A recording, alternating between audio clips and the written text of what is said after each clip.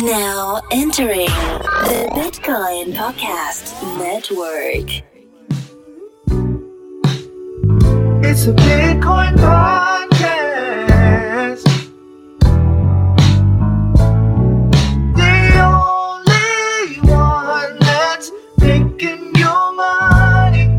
You listen to the Bitcoin podcast.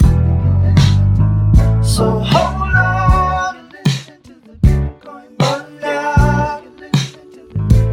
Hold on and listen to the Bitcoin podcast.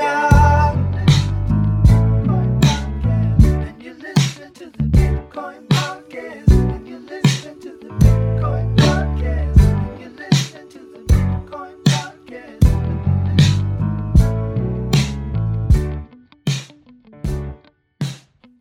Hey, what's up? Welcome back to the Bitcoin Podcast. I made a promise to myself that I wasn't going to start this podcast anymore. Like all podcasts on the planet start, Corey. Do you know how all podcasts on the planet start? And welcome back to another episode of So and So. Yep, it's either that or it's hey guys, or hey, what's up everybody? They're all the same. And I was like, wow. You'd be like, bro joking and be like, what's up, freak bitches? What's up, freak bitches? I'm just going to say what's up. I'm just going to act like I'm talking to a person. Because I am. I'm talking to you who's listening. So. No, you're talking to me. They're just eavesdropping like weirdos. Yeah. Fucking weirdos. Well, welcome to the Bitcoin Podcast. This is episode 310. I thought I said we were going to get drunk this episode, but it's like pretty early on a Saturday to be drinking like that. It makes you feel better. I think I'm hungover or still drunk from last night, and Okay. I am drinking. You Currently. are. Should I go get a drink? The hair of the dog. Should I? I can go get a drink. We could brunch drink. I'm fine with. I'm already drinking. So if you Are want you to fine with pause, that? and we'll do like a virtual pause, and then come back with your drink, and we'll do that. All right, hold on. We're gonna play some elevator music real quick while I go get a drink. If you guys are cool with that, and then we're gonna. You do want a me to drunken start? episode. What we can do? I don't know. I'm going to do a technical explainer today. It's going to be on multi-signature transactions. If you would like to hear that / be a part of it, we'll just pause. Pause it for just a minute. I'm gonna go make myself a nice brunch beverage.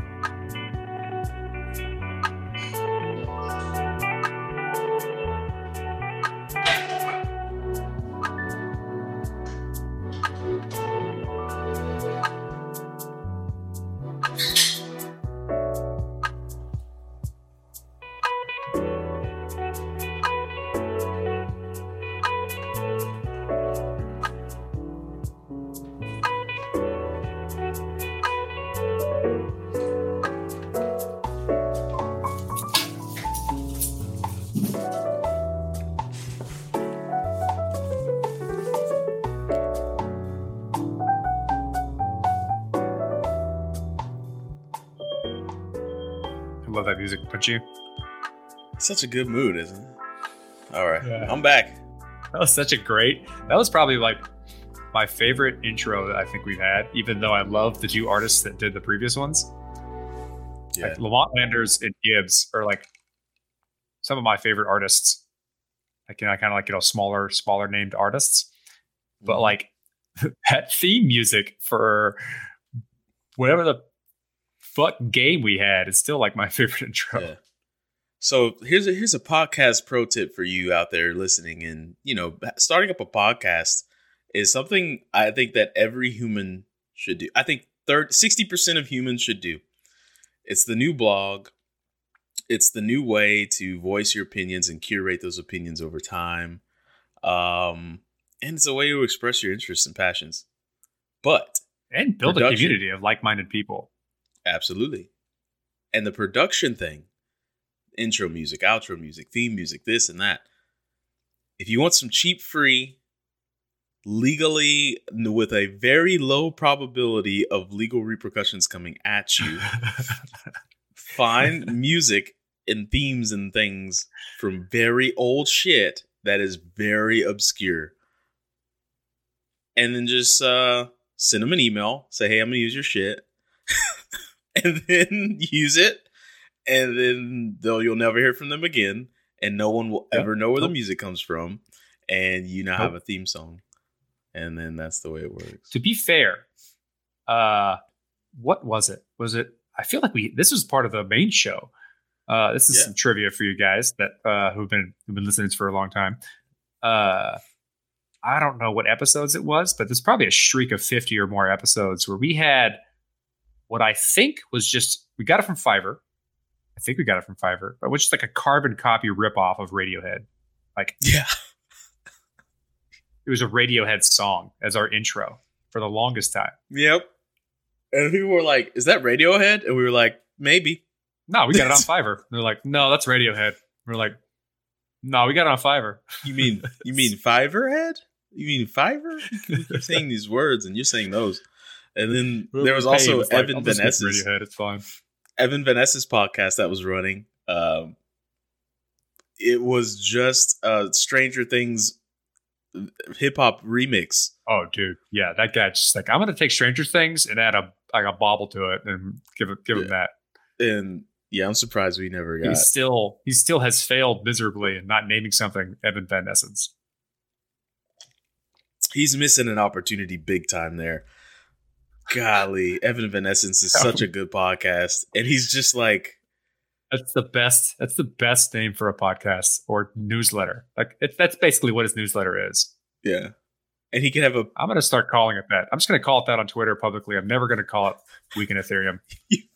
You mean the Evan Van Essence newsletter? I'm just like, oh, you've been reading Evan Van Essence. I'm willing to pay for the low-level parody production for a parody Evanescence song if he does a podcast. I'll come out of pocket and pay for that myself. I kind of want to go through their songs like today. Wake me my off day because it's Saturday, and think about which one is the most appropriate for an Evan Van Ness's podcast intro. Save me. If we just make all of the pieces around it, he'll come, right? It has to work. Yeah, just make it for him and then drop him in there. And he's like, here, can you just talk for a while and we'll make you a podcast? Yeah. Joke. All right. So let's get into crypto. You guys have been listening for a while. Bitcoin and Ether are gobbling the world. Okay, this is something that catches my eye every week, Corey. And I would like for us to discuss the idea of a wrapped Bitcoin. Now, in my mind, which is tiny sometimes, the size of a Brachiosaurus brain, which is tiny, a wrapped Bitcoin is if I take a Bitcoin and I stick it in an envelope and then I put that envelope in the inbox, which is Ether, then it goes on into Ether world and can do all things Ethereum, but be Bitcoin. And that's it. And then when I unwrap it, I get an envelope back. My Bitcoin is exiting Ethereum land and is now back in my hand on the Ethereum on the Bitcoin blockchain. Yeah. I'm trying to think of what the Bitcoin side is for this. So I would think it would be an output, and in the output it's like, hey, sending my Bitcoin to Ethereum land. Nah. Okay. That's certainly not what's working. But the reason I bring this up is because of interoperability. And I saw this word today. I saw this word this week. And then I realized, man, interoperability is really easy when the service is, when people agree. And what I mean by that is I was on YouTube fucking off. And I was messing with the streaming settings and I saw the interoperability settings and I was like, whoa, there's a word I know. So then I clicked on it and it seemed like if you know the protocols to interoperate, then interoperability is an easy fix. Like you're just like, oh, there's an interoperability button. And since these streams, no, sorry, it wasn't YouTube. It was Google Meet. And apparently Google Meet is setting up the foundation for being able to use Google Meet with other video conferences just because they're using like the same protocols, they can interoperate. So you don't have to do like Zoom calls or Meet calls. It's called WebRTC is the thing that they're using, which is made by Google. So I'm assuming that there will be a day where, yeah, you can be on Zoom and I could be on Google Meet and we could still have a video conference. Yeah, probably. Because they all use they either use WebRTC or a WebRTC compatible protocol. So it's more often than not, like there could be something in the middle that allows the interoperability. So then it only becomes a battle of who wants to be rich, right? Because if there's a protocol that brings it all together, then they can all just use the protocol, but they're going to be battling. You mean that you like the idea of a single protocol that brings it all together? I do. I do like that idea. I love that idea. Do you know what Ethereum's trying to do? Hey, I or do. Everyone, Bitcoin, like that's what they're trying to do, right? That's what every network is saying. It's like we're going to be the protocol that wraps it all together. I'm a big fan of that. You know how much I love ease of use. If I get across any friction, it gets jettisoned out of my out of my list of things to do. Funny enough, none of that was scripted, right? We didn't plan on that conversation happening. I think it just worked out nicely. We didn't plan any of that, but yeah, it's a neat idea. So, like, I guess as you were talking there, I looked up Wrapped BTC. This chain security audit of it does a pretty good explanation of kind of how it works, and that is you like for one thing, you need a custodian for Wrapped BTC, which Lightning does not require. Mm-hmm. So the process is I give my Bitcoin to a custodian, which is going to be whoever is controlling the smart contracts of Wrapped BTC. Mm-hmm. And they say, cool, you gave me a Bitcoin. I am now going to mint an ERC20 token called WBTC for Wrapped BTC on the Ethereum network via the smart contracts that we've deployed. I check that user A sent me Bitcoin on the Bitcoin blockchain. I'm now going to create a brand new representation of Bitcoin on the Ethereum blockchain that represents that Bitcoin. You can now then use that token on the Ethereum network as if it is Bitcoin. Person says, all right, I'm done with this. I would like my Bitcoin back.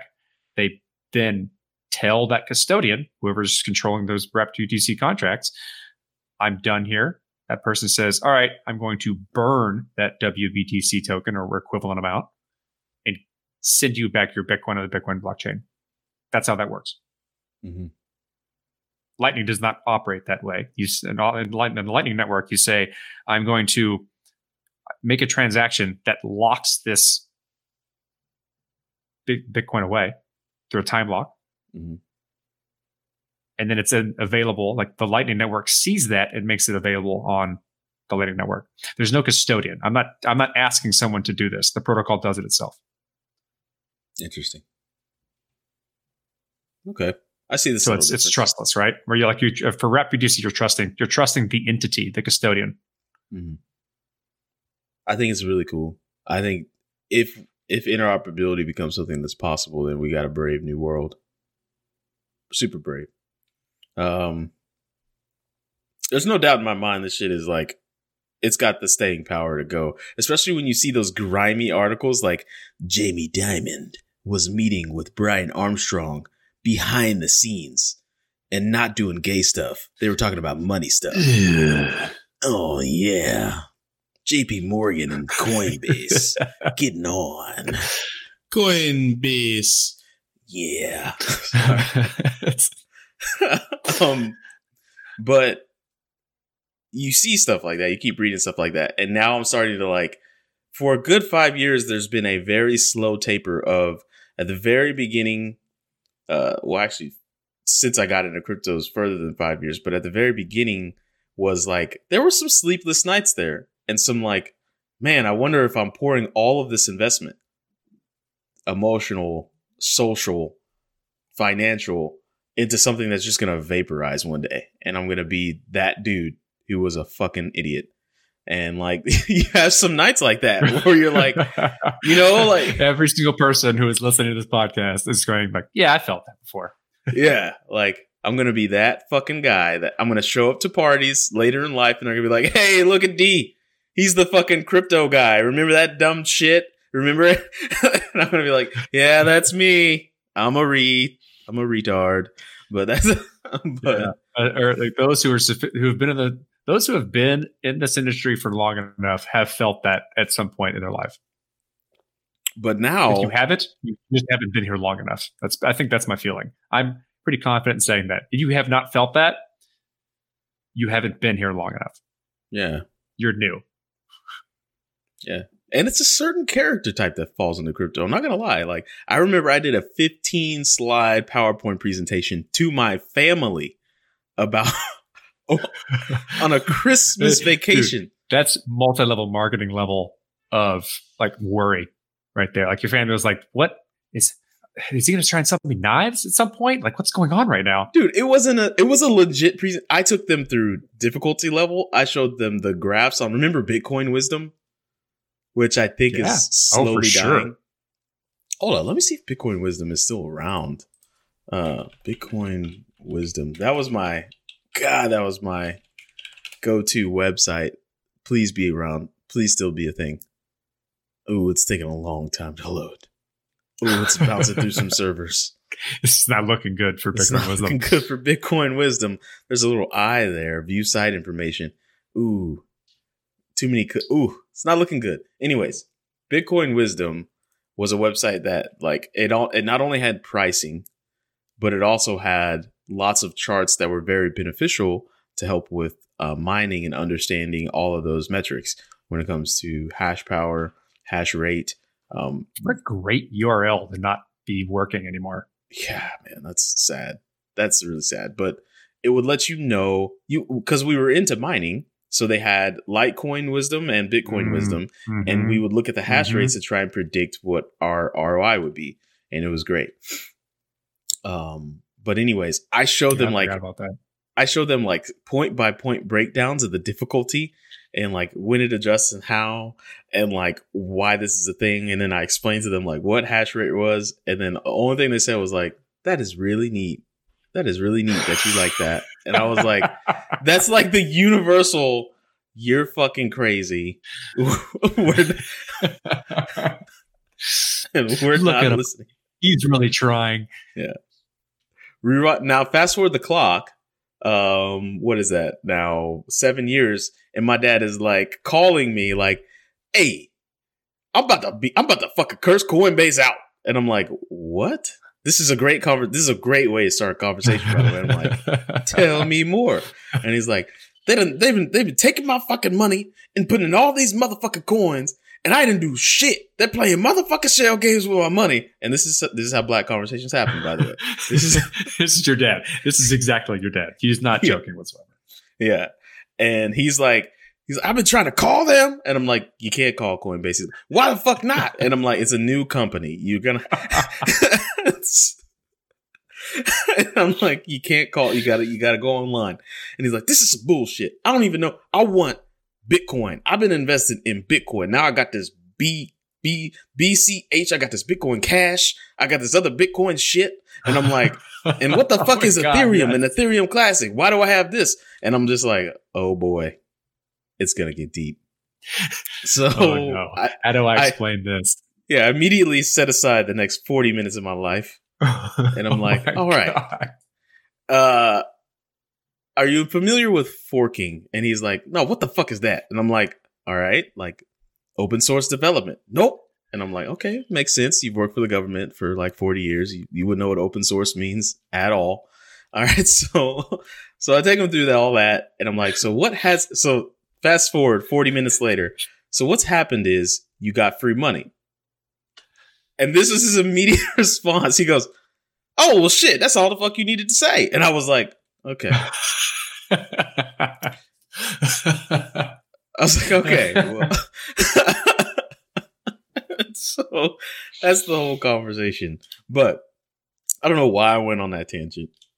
I don't know where we started. That was the greatest tangent ever. That was a a quality look into a lot of people's lives when the millennial that's listening to this episode tried to explain this stuff to their parents. Yeah. Or like there's a lot of people who have gone through that exact same scenario. And I know your dad personally. And that is 100% the words that came out of his mouth in the way they came out. They're playing fucking shell games with my money. And I was like, oh shit. He is pissed off. Your dad is pretty much like a blaxploitation film. He can be, yeah. He is like if I it's hilariously stereotypical. I'm sorry. Yeah, man. It is amazing. He is. I have a very what's the black dude on Family Guy? Oh, why am I not forgetting that or remembering that? Cleveland. Cleveland. They made a whole show on him. They made a whole show on him. Well, Cleveland's wife's name, Loretta, that's my mom's name, Loretta. So that tells you how my life was. Loretta? Anyways, let's get into multi-signature transactions. Yes. Here's a technical explainer. Wait, I think I have some music for this technical explainer. Hold on, don't do that. I'm going to hit the record button on Google Meet so we can put this on YouTube. Okay. So, for those who are listening to the podcast episode, you can go watch the video that's about to start about me doing a technical explainer on multi-signature transactions. Is that a good technical explainer transition? I think that's the best intro for technical explainers, to be honest. All right, cool. All right. So, technical explainer of today's episode is going to be on multi-signature transactions, right? I think this is one of the fundamental use cases of this technology. Like this simple concept that's baked into Bitcoin and as a myriad of like implementations on Ethereum is one of the most powerful things you can do with money. Word. Like it's the reason why we use blockchain in terms of like the money part in a very real sense. But it's like baked into it. It's so like primitive that I don't think a lot of people even realize it's there or have thought about it too much. So, what's a multi-signature transaction? I think in order to fully grasp it, I'll describe what a regular transaction is on all these networks, and that is I am going to broadcast my desire to send. I'm going to say me and you are sending each other money. Okay. I'm going to broadcast my desire to send you money. All right. And then make a transaction that is following the rules of the network that I'm using, whether it be Bitcoin or Ethereum. And I send it to the miners, and they eventually mine it. They've checked that it follows all the rules, and it works. So I am signing a message that verifies that I'd like to give you some money. Miners check it. They say, okay, put it into the blockchain. And now you are the owner of that Bitcoin or Ethereum, right? That's it. That's the transaction. It only required me to say those things. What a multi-signature transaction is doing the same thing, sending money, but requiring more than one person to sign off on saying it's okay to send that money. That's it. So instead of a one-of-one signer, where it's just me saying I want to do it, there's an N of M signers that says this many people in a group of this many people have to say okay before this money is sent. Now, typically when you do that, it wouldn't. It would be a contract or, something like traditional finance. This is baked into the protocol through cryptography, which is awesome. I don't need to trust anyone to make sure that all the people said it's okay before the money's moved. I just need to have those people say okay with their keys, and then the money is moved automatically. And it won't happen ever unless enough people say it's okay. Mm-hmm. That's awesome. Right? Yeah. Just like the fact that I don't need to trust anyone and I can set up accounts that have different levels of security or convenience or whatever in such a way where I don't have to trust someone to screw me about money being moved. I just need to make sure that the people who would like it to be moved, based on the agreements we have, individually do their job. Yeah. And in some cases not, depending on how you set this up. So let's talk about a few of let's talk about the process. So we're going to do a 2 of 3 multi-signature account. Why that means 3? Why there's not 3 people involved. 21. What? 17 what? of 21. 17. I'm not doing that. I'm not going to describe that process. 2 of 3 means that there are 3 people who can possibly sign the transaction. In order for it to be a valid transaction on the network, which means that money moves from point A to point B, 2 of those 3 people have to sign off on it. It means they each individually need to make a transaction. So what happens is, say I would like to initiate this process and say I would like for this group of people to send money to some contractor we hired if we're a business, right? I'm going to make the transaction and broadcast it into the network and then tell the other 2 parties that I've done this. They find it, sign a transaction that says, I too agree to this. Mm-hmm. And the first person that does that on the network, when the network sees that someone else did it, it'll process that transaction. Otherwise, it just waits for that other party to do so.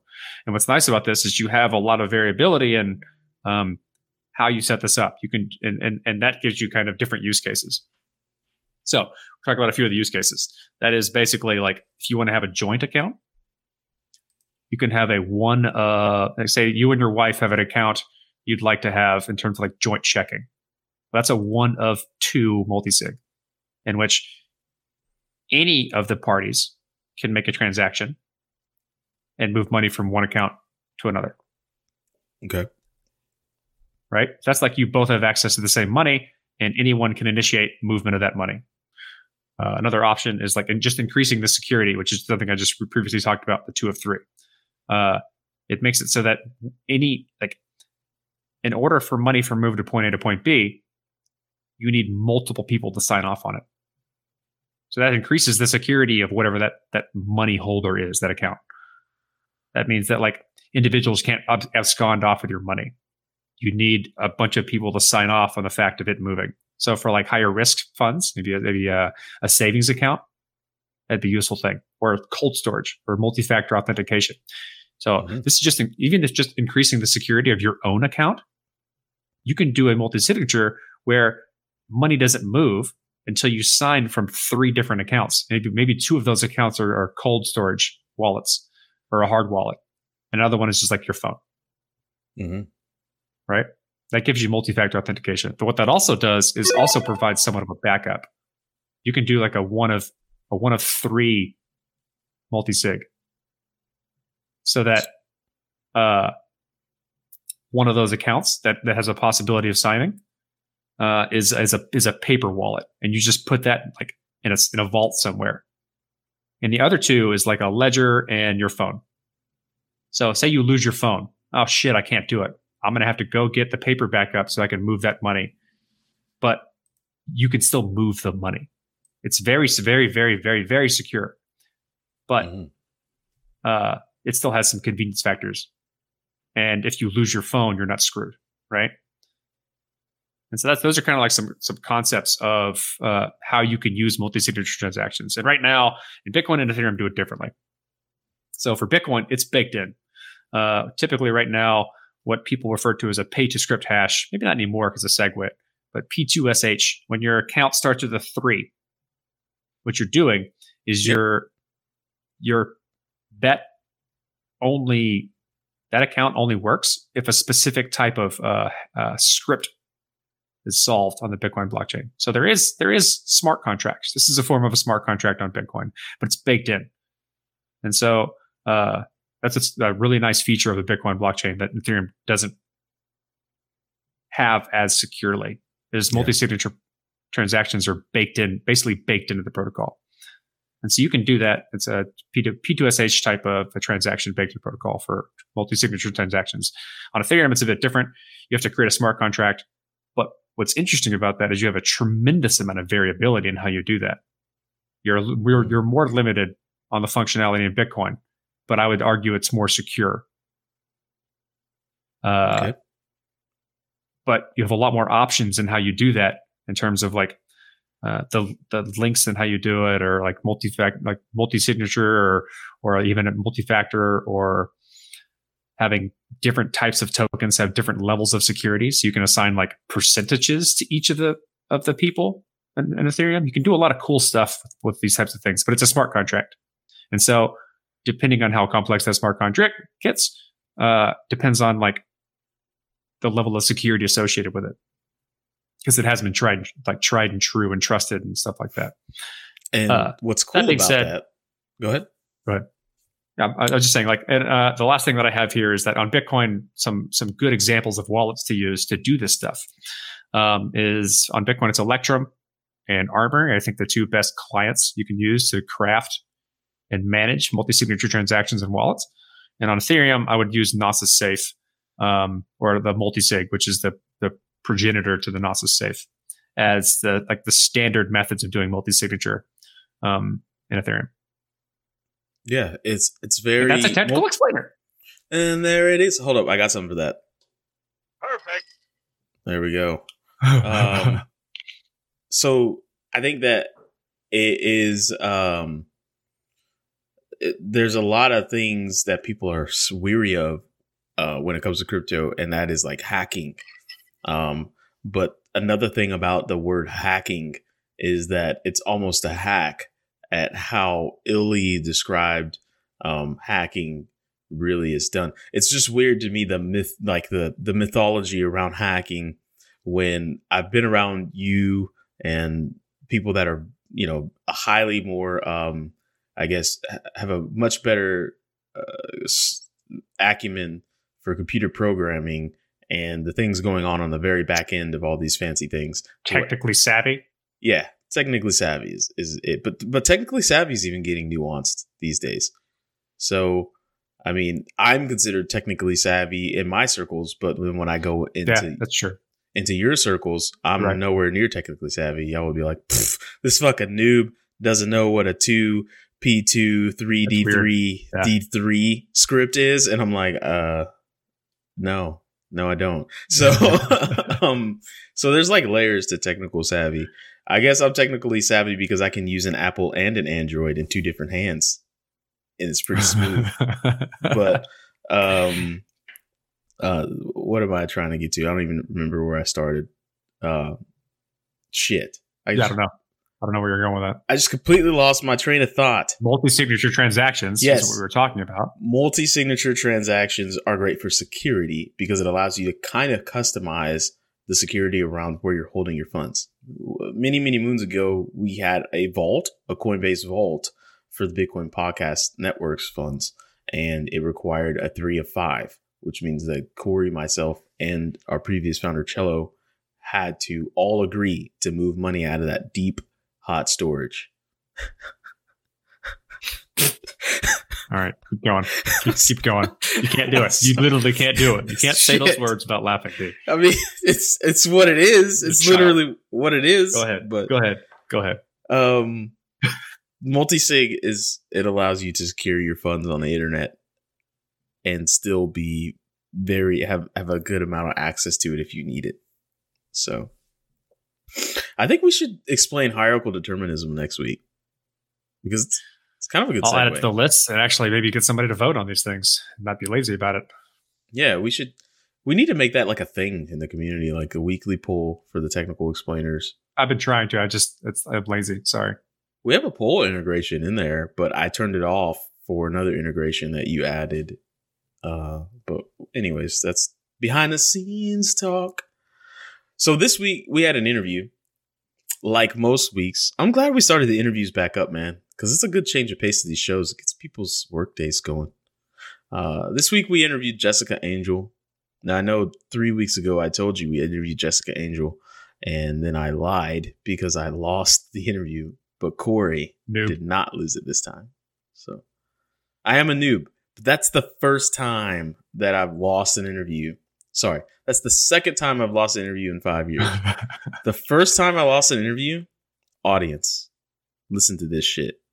I had to piece together 500 raw audio data slices from Audacity. So I think you just did that wrong. Like, there's a better way to do that. No. I don't think that there is. Programmatically? Oh, yeah, there is. There absolutely is. Programmatically, there's a better way to do that. Oh, well, probably, but I don't know script like that. But if you're using Audacity, listen to me now. Audacity is recording 5-second snippets and dumping them into a big file. That's called the data file. And it's got an encryption on it. It's like E050DEF or some shit. Every 5 seconds it does this. And so I had to then I had to figure out this encryption algorithm so I could figure out how to like chronologically put these pieces back together. That's not encryption, by the way, but keep going. What would it, signatures? What would that be? It's just it's the file format. The file format. Okay. That's a protocol for backing up data. Okay, that's not encryption then. It's codifying. So there we go. Audacity codifies how it saves these 5-second snippets. So you're talking about an hour and 20 minutes of 5-second snippets just kind of like dumped into a data, and they're not in order. So you have to figure out how they've coded it and then go in and load each one into it was the worst day of my life. Long story short, so terrible. Long story short, I'm so sorry you had to go through that. Do not lose your interviews. All right. So without further ado, here is Jessica Angel. She is a crypto artist. She's participated in ETH Denver, an art exhibit at ETH Denver, February 14th through the 16th. If you were in ETH Denver, then you know what it's about. She does art in the physical world, but really focuses on explaining the ethos of Ethereum. How was ethos not a name in Ethereum? Sorry, continue. Man, we better start handing off these golden nuggets, man. Somebody go get that ethos.eth. NFTs are her thing. ETH.os. Say what? ETH.os. Is that a domain? Is OS.os a TLD? I don't know, man. That'd be a good one, though. And go to the interview, and we may have a new site by the time you're back. All right. Here it is. Welcome back, everybody, for another interview on the Bitcoin Podcast. Today, I'm your host, Dr. Corey Petty, and I have Jessica Angel with us, an artist in the crypto space, trying to bring together a bunch of things in the art realm using this new technology in novel ways. So, welcome to the show. Do the normal thing and start us off with explaining who you are and how you got into this space. Thank you, Corey, for having me. My name is Jessica Angel. I'm originally from Colombia, from Bogota, but I live in New York. I've been here 10 years. And I've been focusing as an artist in creating these spaces, these installation spaces, physical, real, tangible spaces that represent the space of information, of computer information. So what I do is take over walls, ceilings, and floors, and with a group of assistants, I use adhesive vinyl to create these perspective-based murals that take over the whole space that are somehow disorienting because I use perspective.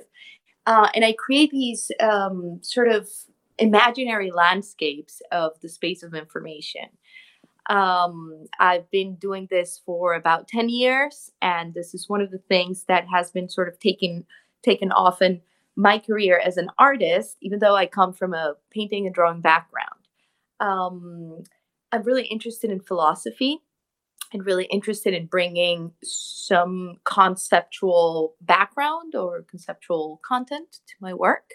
And one of the reasons why I ended up depicting these spaces of information is because I've been really interested in thinking of information as what sort of legitimizes or grounds the way that we see the world, the way that we experience reality. So this kind of comes from Michel Foucault, a French philosopher from around 1970, who would study how the informational set of rules in each era has determined the way that people perceive reality. So because I'm interested in this, information in my time will certainly is quite intertwined with technology, and that is the reason why everything looks so digital, even though it is handmade and hand created. So by doing these spaces, I encountered the blockchain space. I met Jason Teutsch, who is the founder of TrueBit, a second layer sort of solution for the Ethereum blockchain, who was working on bringing some art to the space by using a bounty that was called the Doge Ethereum Bridge bounty. And he claimed part of this bounty because TrueBit created the verification layer for this bridge and claimed that part of the bounty and used it with an art piece with me. And I entered a rabbit hole with this project, and I'm still working with the art and blockchain community, and I have new projects coming where I will be able to play a little more. I know Jason. I guess we can thank him for bringing you into the space and bringing a new perspective to help people try and figure out what the hell we're doing here. Yeah, definitely. I think his vision was to bring new people to the blockchain space from an experiential way instead of a technical or cerebral one. If you had to try and estimate or describe how your introduction to this type of technology specifically has changed your perspective on how tech influences humanity. Oh, wow. It's certainly shifted my views on how tech influences humanity, certainly. It's a broad question.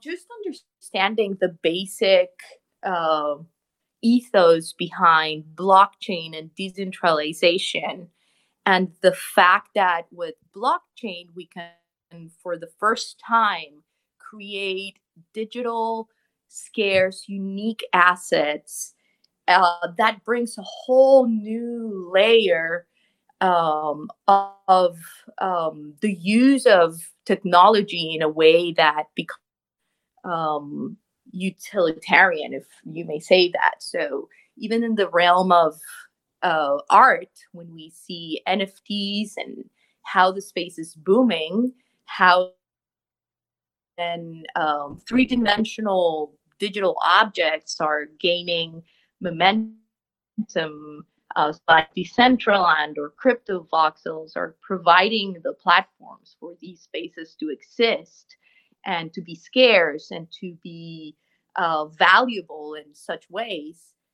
It's immense. So yes, definitely this technology has many potentials on changing how we perceive reality and how we can way of living in this digital space in a more sort of grounded way when we think about the things that we possess. So yeah, definitely I believe that big changes are happening, and getting to understand the technology is sort of bringing different ideas to my head, or some are positive, but some can be a little bit dystopian. So it seems like it's got its positive sides, but at the same time it is quite a leap. Yeah, absolutely. Quick pause. Your video has gone into some crazy fractal pattern here. and your voice was Okay. cutting out a tiny bit. Nothing that I need to edit out or anything, but you might want to try reconnecting. Should I reconnect or Yes. let me see. Yeah, reconnect, and Ah. I'll just cut all. Oh, there you go. You're back. I don't know what you did, but it worked. Okay, perfect. Let me make a note of this so I can. Yeah, it's definitely something I was curious about.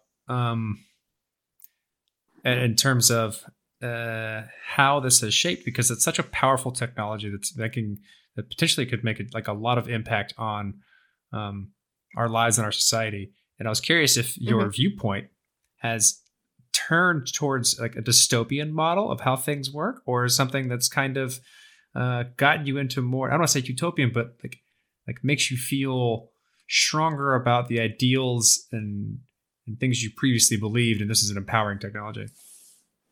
Yeah, I think it applies in sort of both directions. I see it very empowering in terms of being able to control your own data, your own assets, to be able to be your own bank. The disruption against the banking system that the technology offers is quite impressive and quite amazing, and I think it provides possibilities for freedom, or our freedoms or personal freedoms to be stronger.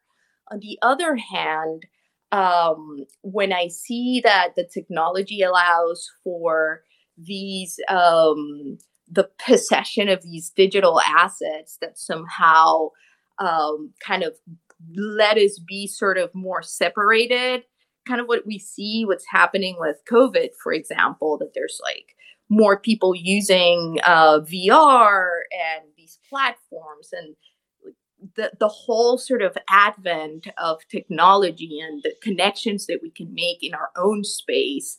Let's say using a headset on a VR world, and you basically won't even need to own your things that you have around your house because you can own these digital objects.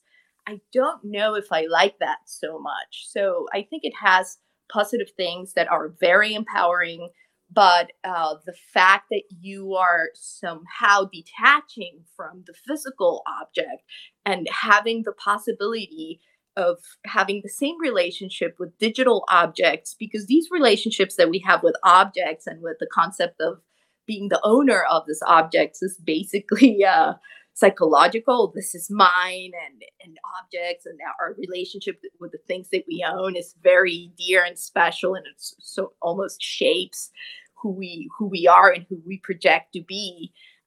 When these possessions leave the physical realm and become turn into the inner space of information, it's just a little bit scary to think about this disconnect from the physical space, which is also in a way a little bit of a disconnect with nature.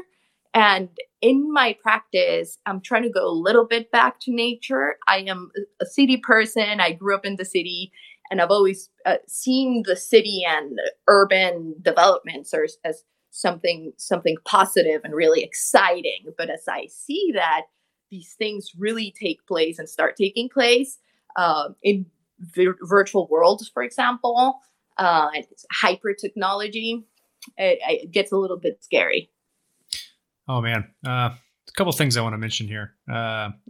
First, I want to recommend a book to you that I think you'd really enjoy.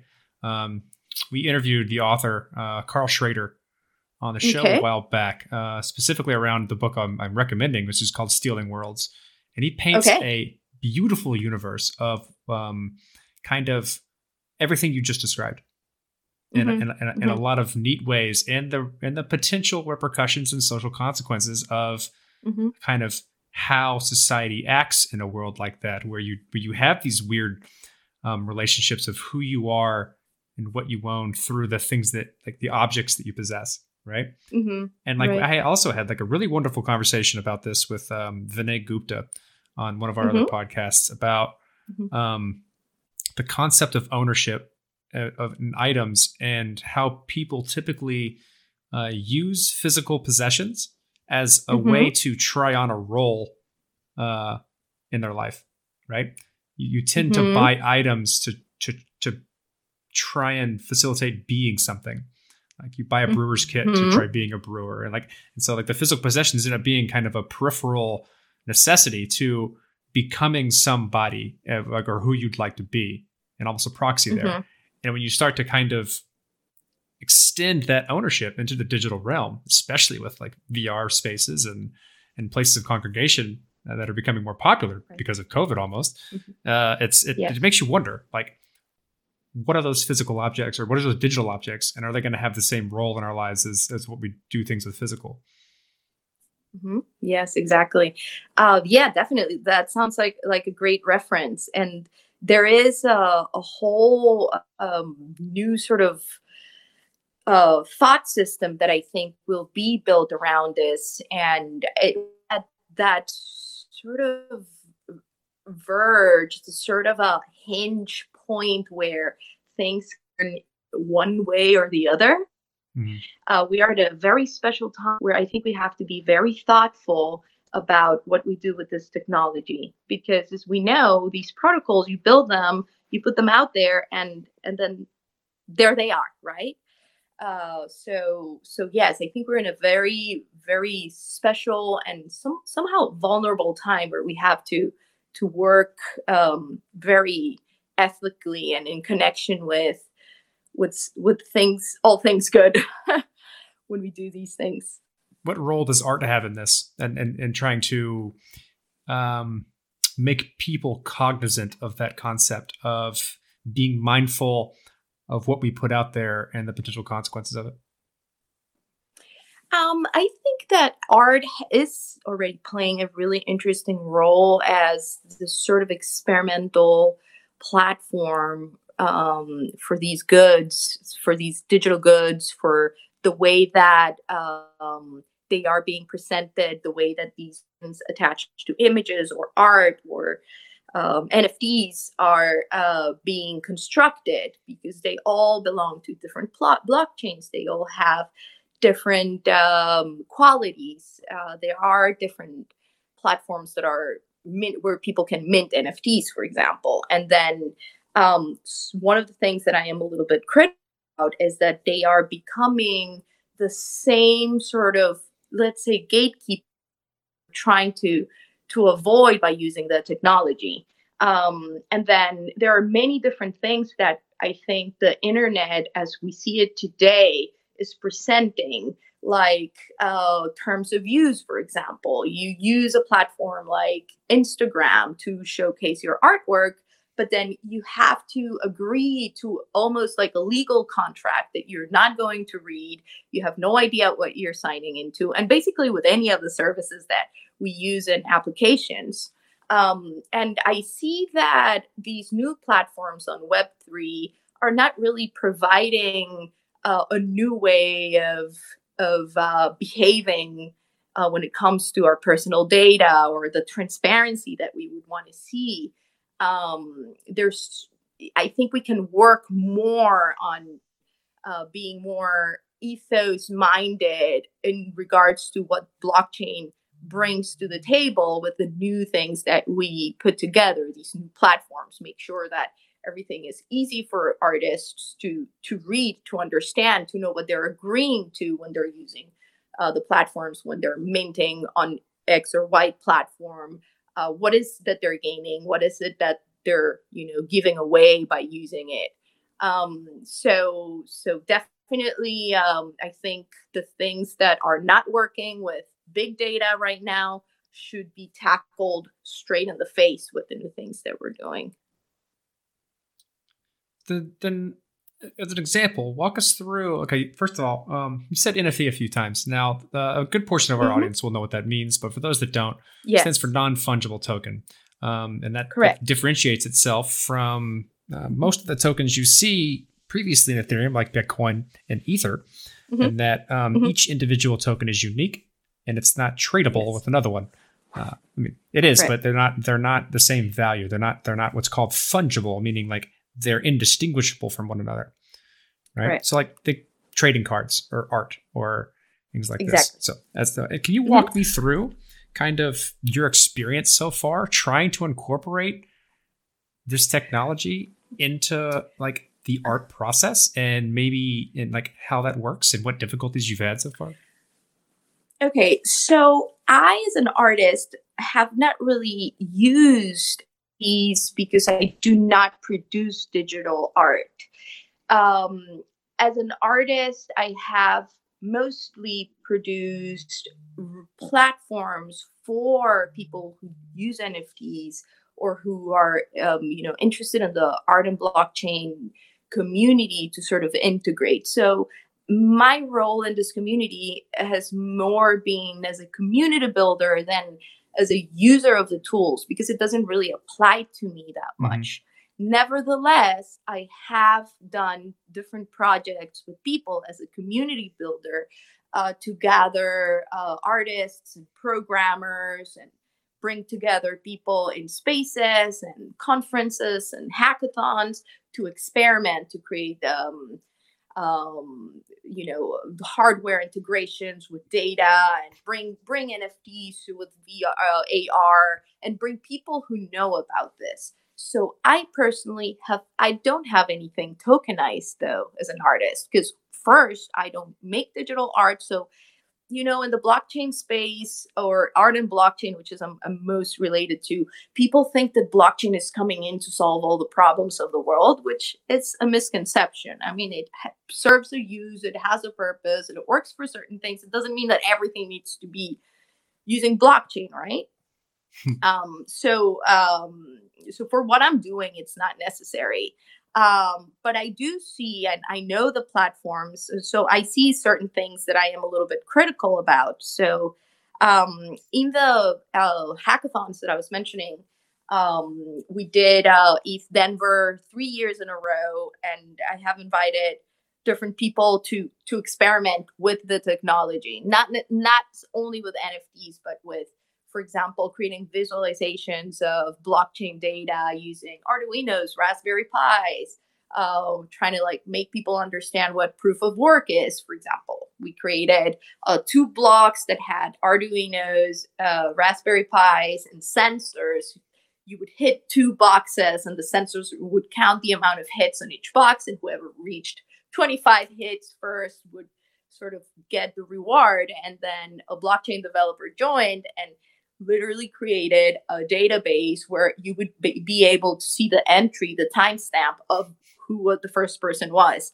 So from art, not only in the realm of non-fungible tokens, but also in an experimental way, you can play with blockchain.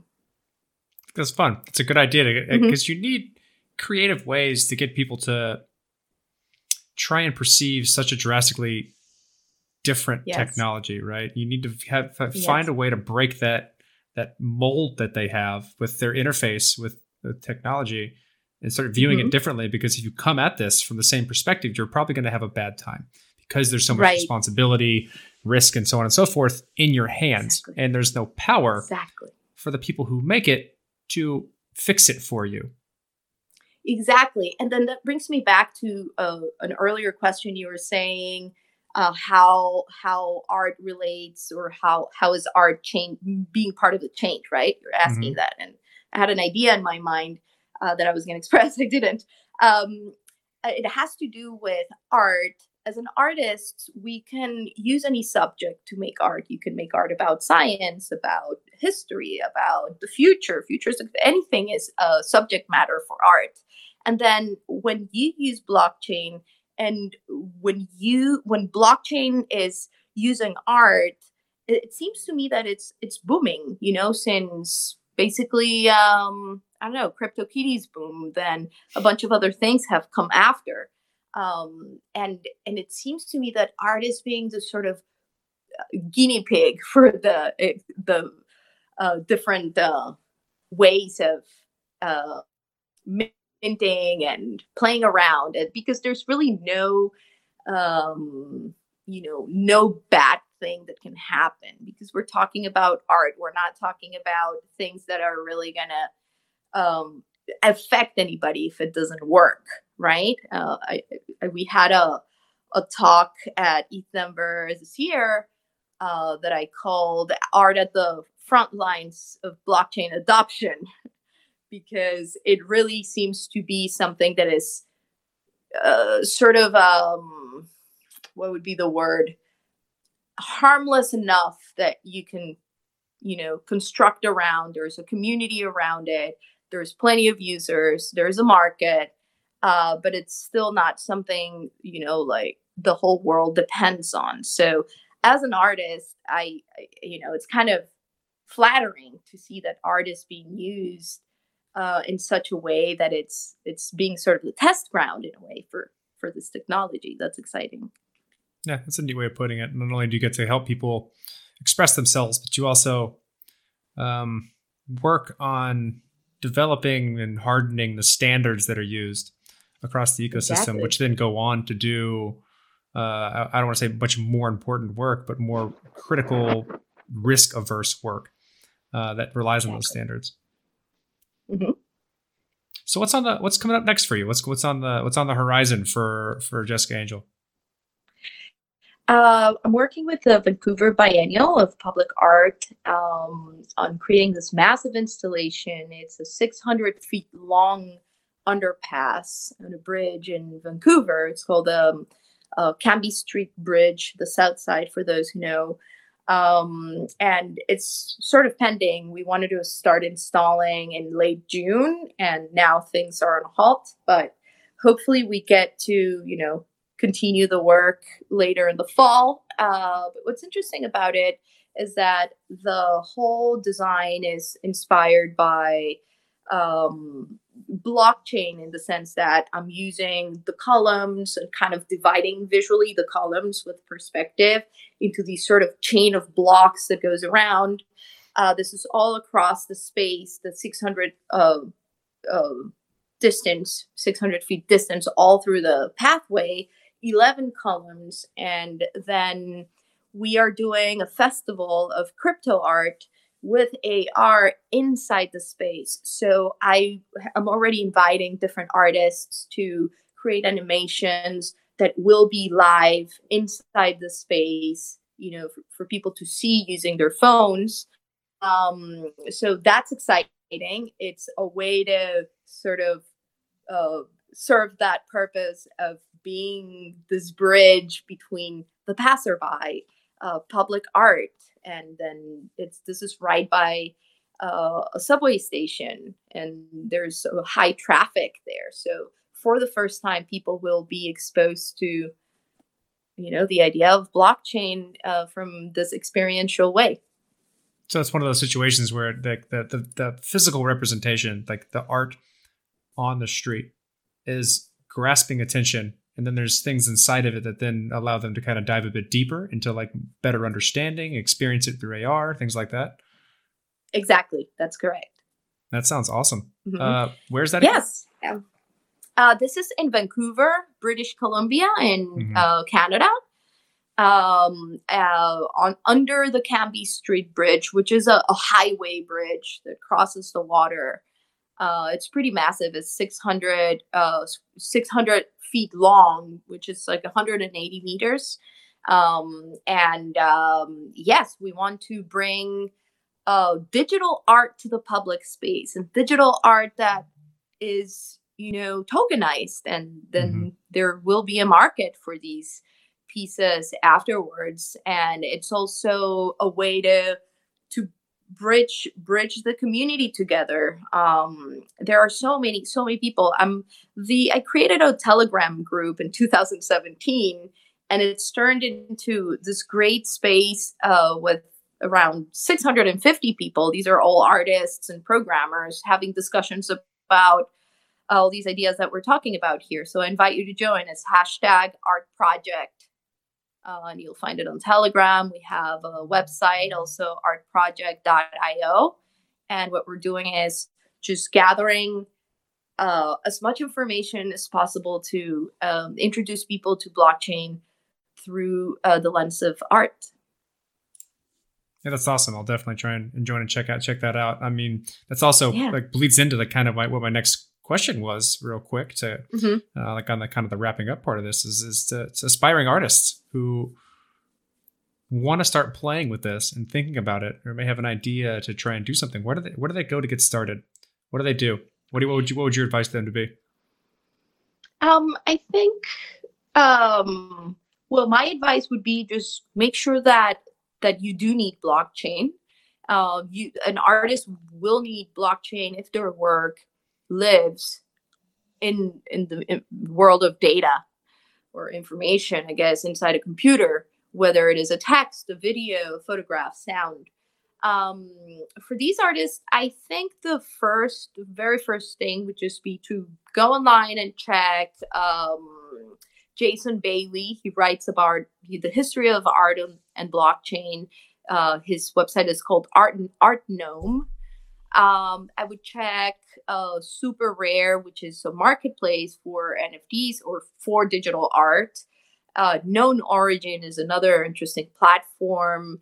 Maker's Place. I would start on those three and looking at them and seeing the differences between them, because some of these platforms offer royalties, for example, for artists on resales. Some don't. Some have more clarity on what the process is in regards to the token, how it's minted. Some don't focus on that. So it's worth just checking and kind of comparing. A lot of artists are putting together, collectives, little groups, and there should be one coming up soon. It's called the School of Crypto Art.